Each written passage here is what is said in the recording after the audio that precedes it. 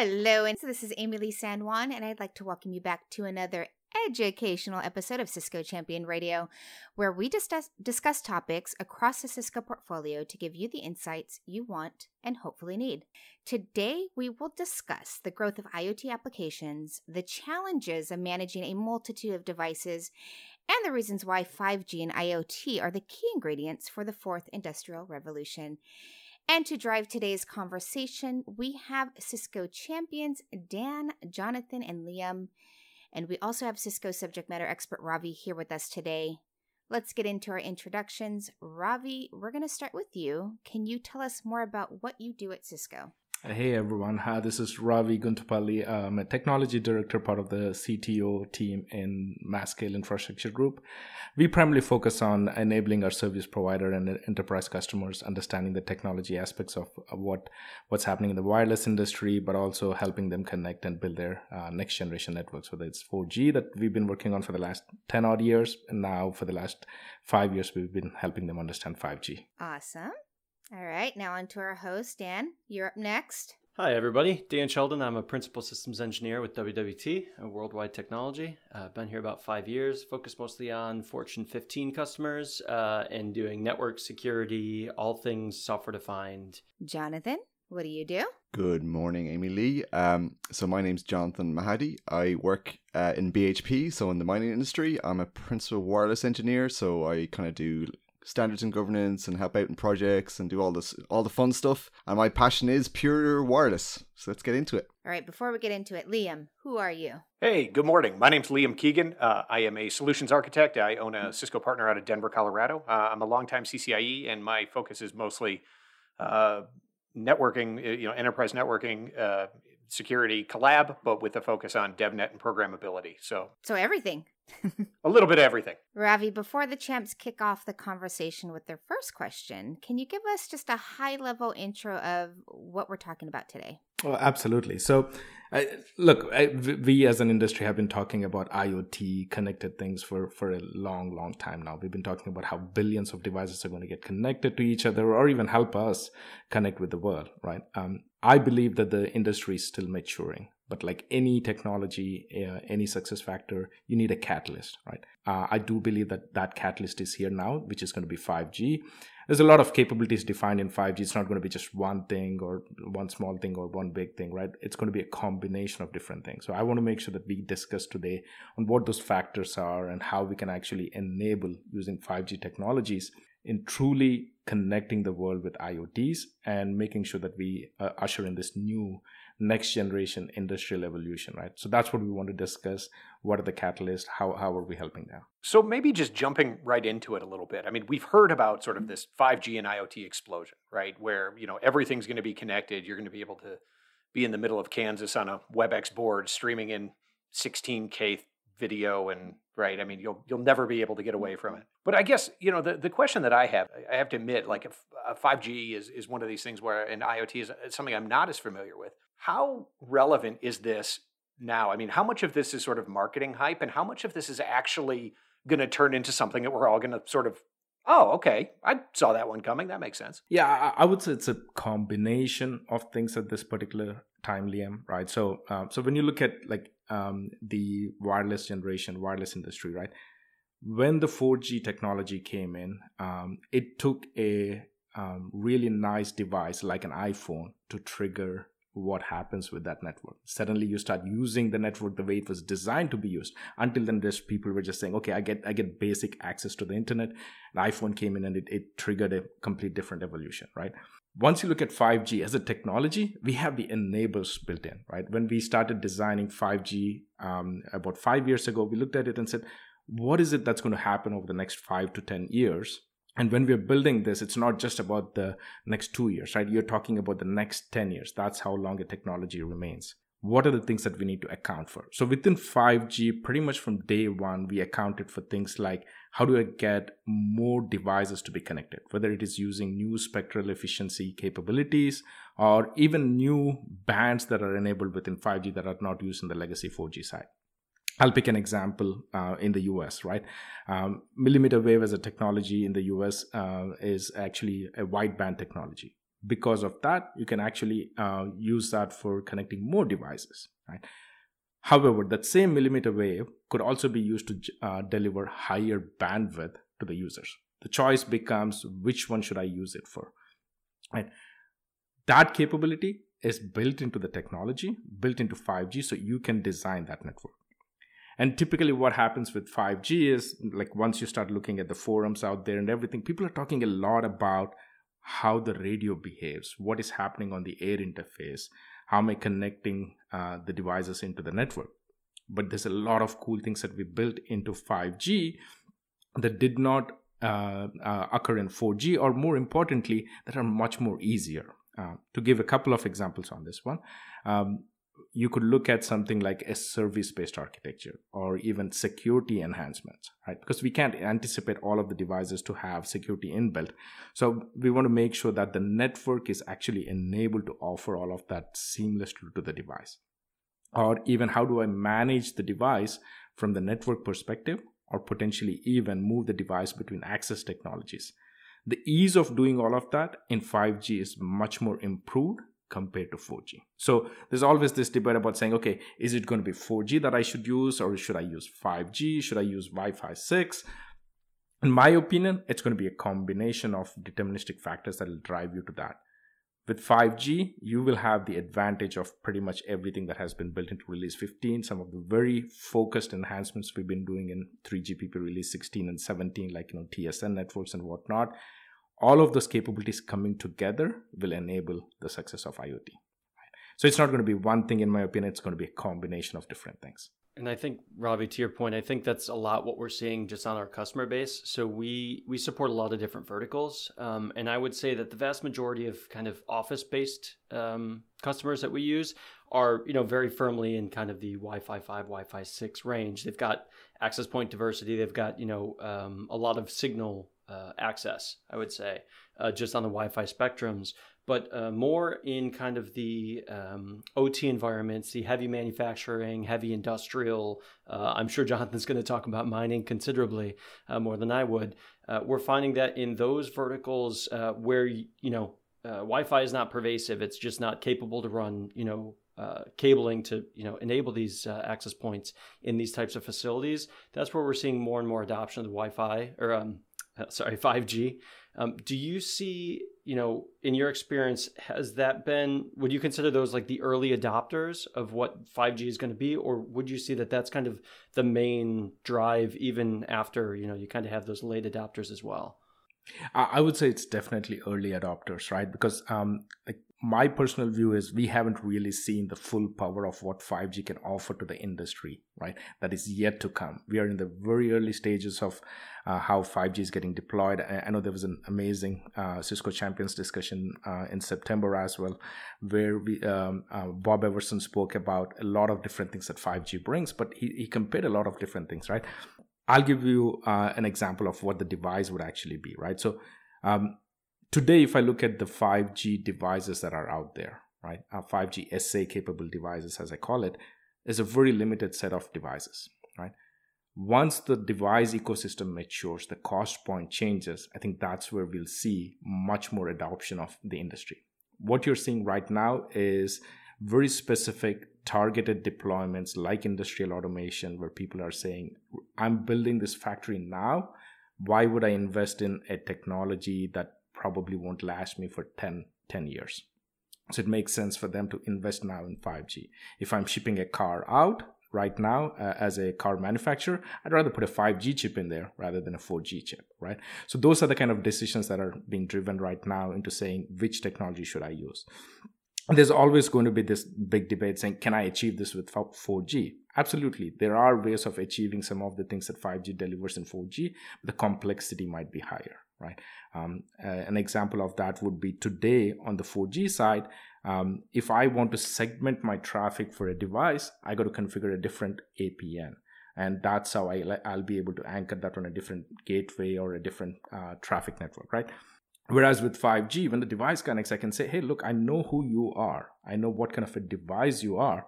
And I recommend that you're going to have to use these 4 or 5 different slices. Are we there yet? Definitely not, because there's no really slicing capable devices out there in the market in mass production. Can we do that in the future? Yes, absolutely. But we're building all of that stuff right now. So Ravi, just to touch on that, yeah, you mentioned some of the complexities with 4G in the past. So working in like operational technology, and as Dan was saying, I work more with mining.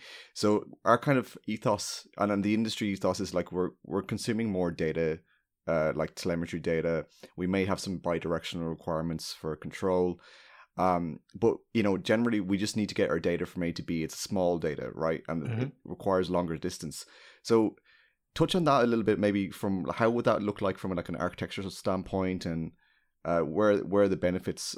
You mentioned slicing, but what are the RF benefits as well? Yeah, so if we look back at what happened at the tail end of 4G, right? The IoT boom was slowly picking up. People were saying, okay, now we've deployed voice over LTE, we've deployed data connectivity to devices. I got to do IoT devices on 4G. And the example that you just brought up was very important, right, Jonathan? So where the application provider said, I can't reach my device. How do I reach my device? How do I know if my device is actually connected? An example of that could be a telemetry sensor that is sitting out there and monitoring if the door has been open. Until the door has been open, that device could be doing nothing for 1 year. And somebody just decided, I'm going to open up this, the electrical monitor system or something like that, which you were just doing maintenance. And when you open that, that's when you need the trigger, right? But you still need to know if the device is available. So in 5G, when we started that architecture, we started building those capabilities into the network architecture. In 4G, we added that as a later configuration, saying, here's an SCEF, which will enable you visibility into your IoT devices. Whereas in 5G, that has been there from day one as NEF. And there's something called NWDAF, which provides analytics function, right? You take all of that into account, you can now request as an application provider or even the IT/OT guy there, who can basically say, whenever my device is connecting to the network, let me know. Or more importantly, I would like my device to connect every 24 hours or X amount of time, and let me know it's actually alive, right? So that kind of capabilities are defined. So you get a notification, you get a trigger. And one of the coolest things that you can do with 5G is you can build that analytics capabilities within your network pretty much from day one. And one of the things that we've been looking at is sometimes we as technical guys in 3GPP overcomplicate things, right? We are trying to basically take a step back and say, do I really need this function? Because one of the things that has happened with SCEF, and the reason it didn't take off, is there's an application provider dependency. And whenever we go to the application providers, it's like, you guys are nuts. I don't want to do that. I just need an API call that I just need to be able to send to the device, right? So we're also looking at how do I potentially simplify that, so that we don't put the burden on the application provider, but rather trigger API calls back to them to say, hey, your device connected with X amount of time, without having the full complexity of 3GPP. So I don't know, Jonathan, if does that help your use case? Or absolutely. It's really interesting and fascinating. I mean, the new terminologies and the way, I always find as we transition from one generation to the next, it gets simplified. But more dynamic in what you can do as well. So it's like the added complexities in the right areas. Yeah, and the other important thing is we don't want these devices to be super expensive. We're talking about IoT devices here, right? So you can't afford in your mind to set up $1,000 iPhone that's actually sitting out there and doing some monitoring of a door. So some of those devices are going to be extremely cheap, and that's how we're going to scale to the billions of devices, right? So the complexity, for good or bad, has to move a little bit back into the network, but we don't want you as the end customer who's running this business on a day-to-day basis to take that burden on. We want you to run your business. We want you to make your money so you can pay us, right? So at the end of the day, from our viewpoint, we want to make sure that you focus on your business side of things, and we'll handle the entire network complexity. You tell us what you need as a trigger, we'll pass you that trigger, whether it's a door opening or whether it's something more complex. And the other thing that I like to discuss a lot in the IoT context is about not every IoT device is the same. There is going to be an IoT device which is just, like you said, a telemetry system that's just monitoring small thing. But right next to that is a camera that is actually monitoring something else. You're streaming video, right? Those are IoT devices as well, but a completely different use case. So you got to be able to build the same network for both those use cases. How do you secure it? Security is a key area of our focus here in Cisco. One of the, at least given the geopolitical situation that's happening right now, that has moved up front. When we did the 4G networks, security came as the last option. Oh yeah, we need to first deploy this network, get data up and running. We'll think about security next, right? Within the last 2 years, the focus has completely shifted, right? From day one, security is included. It should not be an afterthought. If you're not securing the network, if you're not securing your device, that's already a failure. Now, would I want to burden the device to add the security capabilities into the device or not? That's the key question, right? So if I break this out into 3 levels of security, one is the device who it says it is. When it's trying to connect to the network, I need to be able to say, yes, that is actually Jonathan's specific device that is connected back into the network. How do I authenticate that device?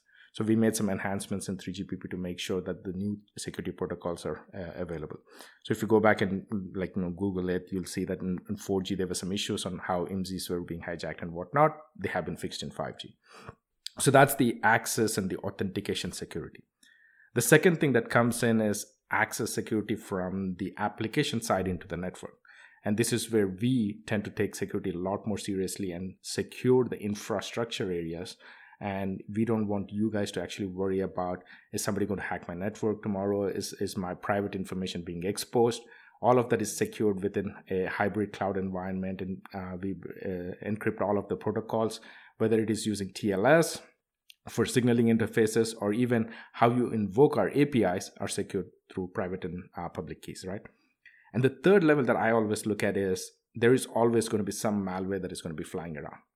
And especially in the IoT scenario, you cannot rely on the device being able to know it is actually being hijacked or something like that, right? So when we build this network, we actually add capabilities like AMP from Cisco, which can actually detect some of the malware that's happening and potentially block that traffic.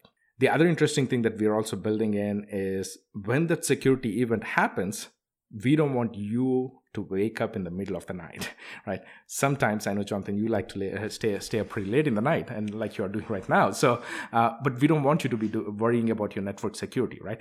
When a device we believe is being hijacked, we want to actually quarantine it, right? A good example could be your door sensor again, right? If the door sensor that is supposed to be waking up every 24 hours or every 2 days, transmit 1 kilobit of data saying I'm alive, suddenly starts sending 100 megs of data, there's your trigger, right? And we want to actually identify that within the network, block the data device, and let somebody else take action eventually, right? So we're building all of those capabilities into the network architecture. So maybe if I could, I feel like I'm coming to this from like a place of like the IoT idiot, right? And trying to like map this to something that I know. So maybe like looking at the 4G networks, right, with IoT, and we've had Nest sensors and smart plugs around, right? And the Echo Dots and whatever, it's grown exponentially, right? Everybody's got 1,000 of these things. Right, and that's on the commercial side, but that's on like the residential side. But for commercial, you've got, like you said, door sensors and sort of environmental controls and whatnot, right? But when you pair those, maybe what I'm trying to reconcile is like when you put those on a 4G network, right? It's almost like putting a device on an old Catalyst 3560 switch, right? You've got some VLANs, it gives you connectivity, it's got some basic stuff in there, right? But you're not burning it down.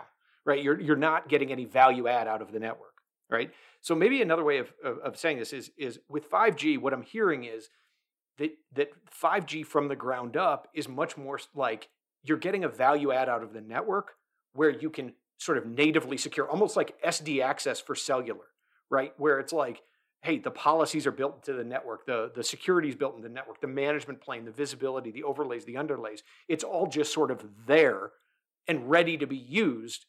Whereas with the 4G and these IoT devices, it's just like it kind of works, but it's more difficult. It's not as secure. Like it's not so much about bandwidth as it is about all of the other because that's what I always hear when I've always heard about 5G. It's like, well, how many more megs do I need? I got 100 megs on my Pixel.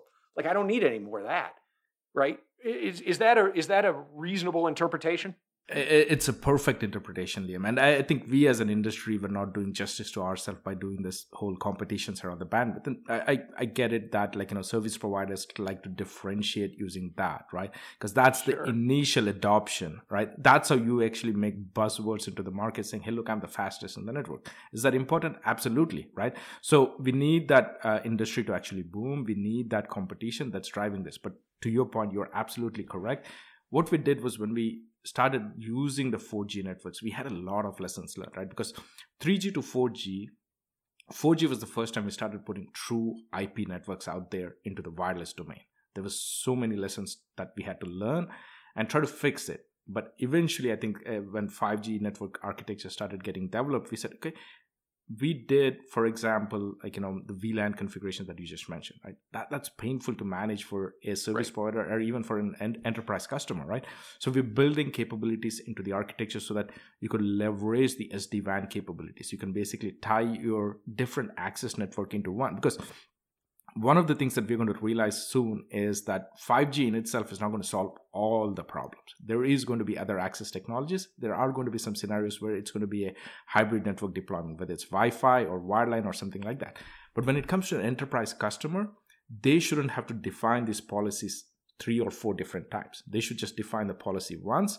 And when the packet actually leaves the network, depending upon the access, you tag the packet and the same policy is applied across all of these different access types. Right? We can achieve that with specific scenarios around private 5G if you take that into account.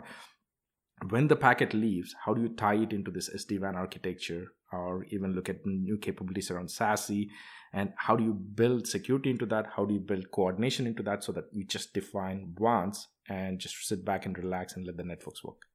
So I think my question falls very much in line with what Liam was talking about, is that almost everything, in my mind's eye that we've talked about so far has been kind of private 5G, right? When we talk about, AMP for endpoints, making sure that we can actually see, individual command and control traffic, that kind of thing. Do you know if any of these kind of security considerations or the IAM considerations and device fingerprinting and profiling exist on the public side, or is that something, that Cisco's trying to work with those service providers to ensure that you have those same levels of inspection and protection built in to, ultimately what our phones are going to use? Oh, absolutely. Or is this all private? No, it's actually a combination of private and public, right? We don't anticipate that all of the IoT traffic is going to reside only on the private networks. That is a bit of a misnomer in my opinion, right? Public networks are going to carry a significant amount of IoT traffic. A real example that I've been dealing with recently was if a car manufacturer designs a vehicle within its private factory that is connected to the private network, eventually that car is going to have to move out into a public network domain, and the software updates are being delivered on a service provider network, right? So we're trying to converge those two access types to make sure that the same experience that the enterprises get on the private side, they get the same thing on the public side as well. So security in that context, honestly, Dan, has to be accounted for the service provider. So we've been working with some service providers and actually helping them build some of the capabilities into their public network. But also, when you look at how the 4G network security got done, it was an afterthought to a certain extent, right? Whereas from 5G, as they're building those networks, we're building these capabilities in from day one. The example that I like to really give is when the devices started actually connecting back into the network once COVID hit, there was a concern from service provider side because most of those devices, the cars, were actually on the streets connecting back to the macro network, right? And suddenly all of those devices dropped off the network. Right? The question was, what happened? Was there a network outage? Was there a security hack that happened? But we were able to detect that much more quickly to say, hey, look, here's what's happening. Right? We triggered notifications to the enterprise customers and basically said, hey, look, GM, all your cars are not connecting because of this. Right? So that kind of capabilities is something that we've been building in. So what do you say?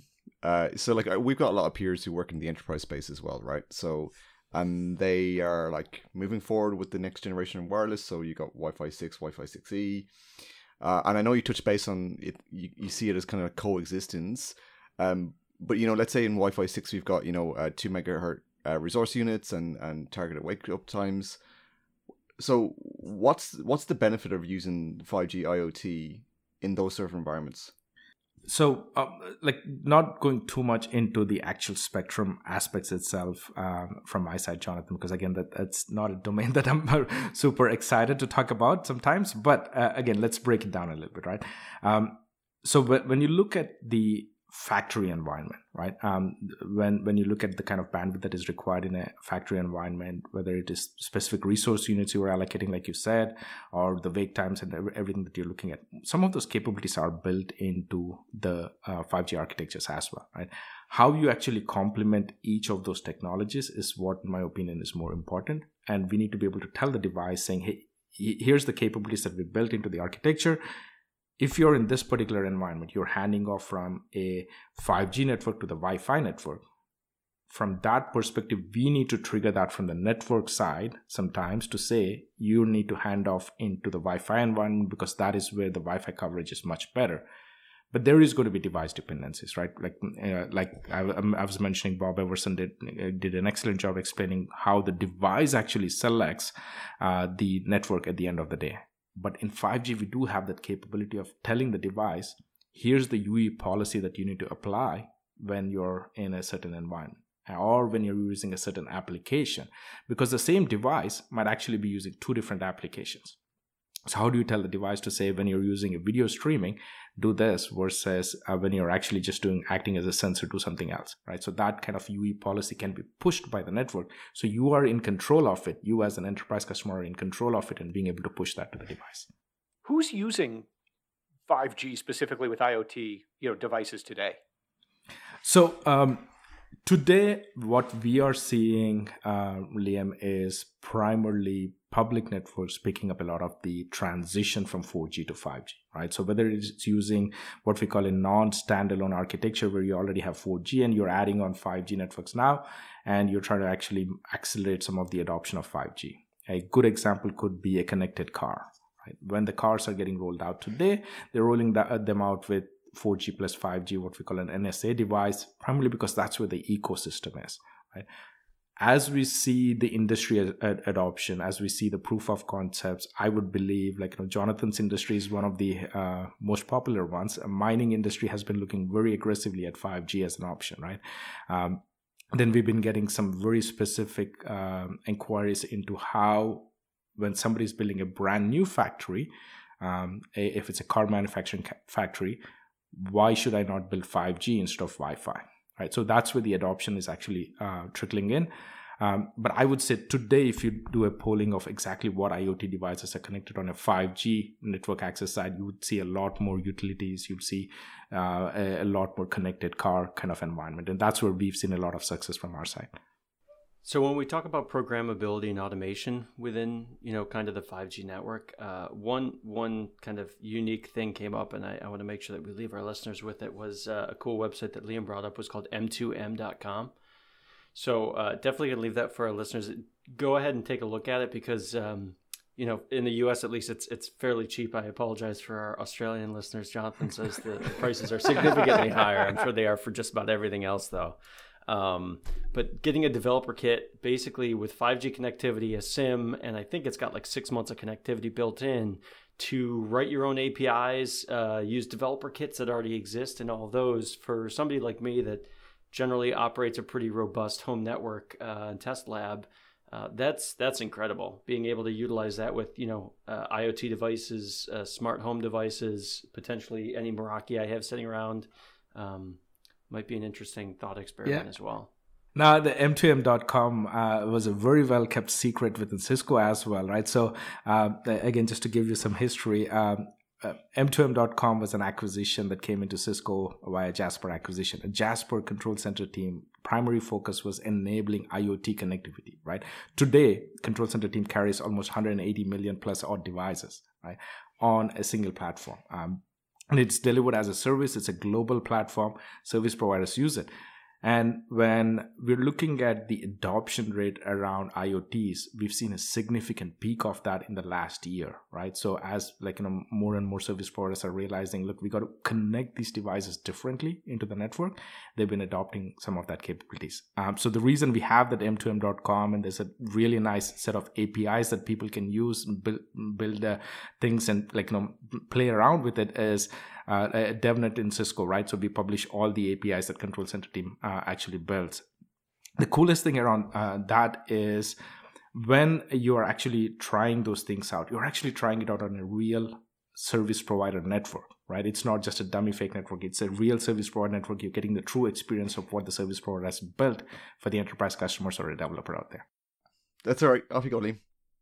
No, I was just going to tee off that and say, when I was doing some research and finding the site, I mean, really, the economics around the 5G, even just for, the dev test kits and even bringing it into production, based on my cocktail napkin math, I mean, you can get a SIM card and a IoT data plan from, a couple of the major carriers in the United States for $3 a month, right? And so I think a lot of the perception has been, at least from my perspective, of well, why on earth would I cellular enable or 4G or 5G enable something if I've got to spend $80, $100 a month?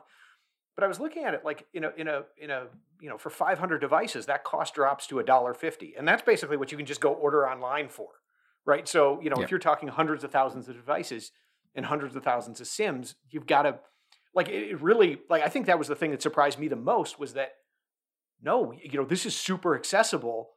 I mean, even for most mid to large size businesses that have 500 of anything, you got 500 doors. All right, well, it's $750 a month. I mean, it's not a lot of money. With that though, can you just sort of talk about real quick, because I think this is actually one of the super interesting pieces of what the IoT Control Center provides when you sign up with these carriers and you're leveraging that Cisco backend technology. Right. Oh, now I can talk for 1 hour. So, IoT Control Center is a software as a service platform, right?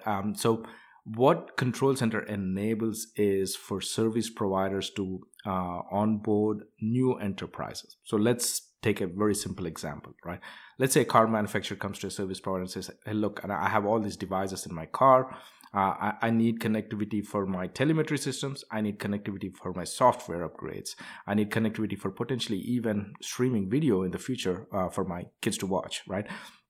When they have to onboard something like that today and run on their consumer network, it's a significant cost burden, right? So what Control Center actually enables is for that particular enterprise customer to be onboarded much quickly onto the service provider domain. And that Control Center is going to be heart of our future as well as we look at private networks and what we do in the next few years, right? Within Control Center, what we enable for the service provider is a visibility of what's happening with their entire set of enterprise customers, whether it is a car manufacturer doing something or where the car is at a particular time. But more importantly, we also enable within the same dashboard a management system for the enterprise customers, right? So the challenge that we see is the enterprise customers don't want to understand the complexity of the 3GPP networks all the time, right? If I go in and basically say, hey, look, here's an AMF, here's an SMF, here's a UPF, that's too complex for the enterprise customers. So what we've actually done is, there you go. So the idea was to basically boil all of that down into being able to run your network or your business on a day-to-day basis rather than trying to understand the complexity of the network. So if you want to define a policy, you go into Control Center and say, these 10 devices are actually cameras and the other 100 devices are actually door sensors. Now you group policy them and say that, okay, for the door sensors, here's the bandwidth I want to apply. So that kind of capability is built in. And another capability that I really like to talk about is when you're looking for a vehicle, you basically traditionally see that as a VIN number, right? At least in the US, that's the primary aspect for us. So in Control Center, you can go in and define a VIN number for a vehicle and search for that if there's some issue going on, rather than have to go look up, oh, what is the MZ that I had assigned it to that particular car, right? So that's the kind of capabilities that Control Center builds in. And from service providers' perspective, they really like that platform because it's being delivered as a service. And all they have to do is sit back and relax, right? So, and they get notifications if something is going wrong. Cisco team handles most of the issues. Actually, that was my question as well, Liam. But I was going to say it in a different way. So I work with a lot of, different teams. We have some really smart software developers, and they don't understand networking, right? So like this sounds like you've got the right tool set. And I guess the question was, if they want to start off, go to this website, get yourself some trial kits, and off you go, right? Plug and play, essentially, with some automation. Absolutely. And when you look at what happened to LTE, right? All of the applications that are out there today, whether it's Airbnb, whether it's Uber, how you order your food today, all of these were done by the developers sitting out there saying, hey, look, now I have connectivity into a mobile device. That's what we expect going into 5G, right? We want the developers to be enabled so they build the applications. I cannot even imagine what's coming for us in the next 5 years in 5G, but we just want to enable that level of tool sets. So somebody that's smart out there who understands the business value of it, who understands how to build these applications can build this. We want to enable that connectivity for them. So it's a connectivity platform so that the developers can go build solutions. I think that's a good place to wrap up. If you want to learn more about today's topic, check out the links in the show notes below. And of course, my weekly reminder, you can subscribe to Cisco Champion Radio on your favorite streaming platform and receive alerts on our latest releases. So wherever you're listening to us, make sure to click that subscribe or follow button now. Thank you for listening in.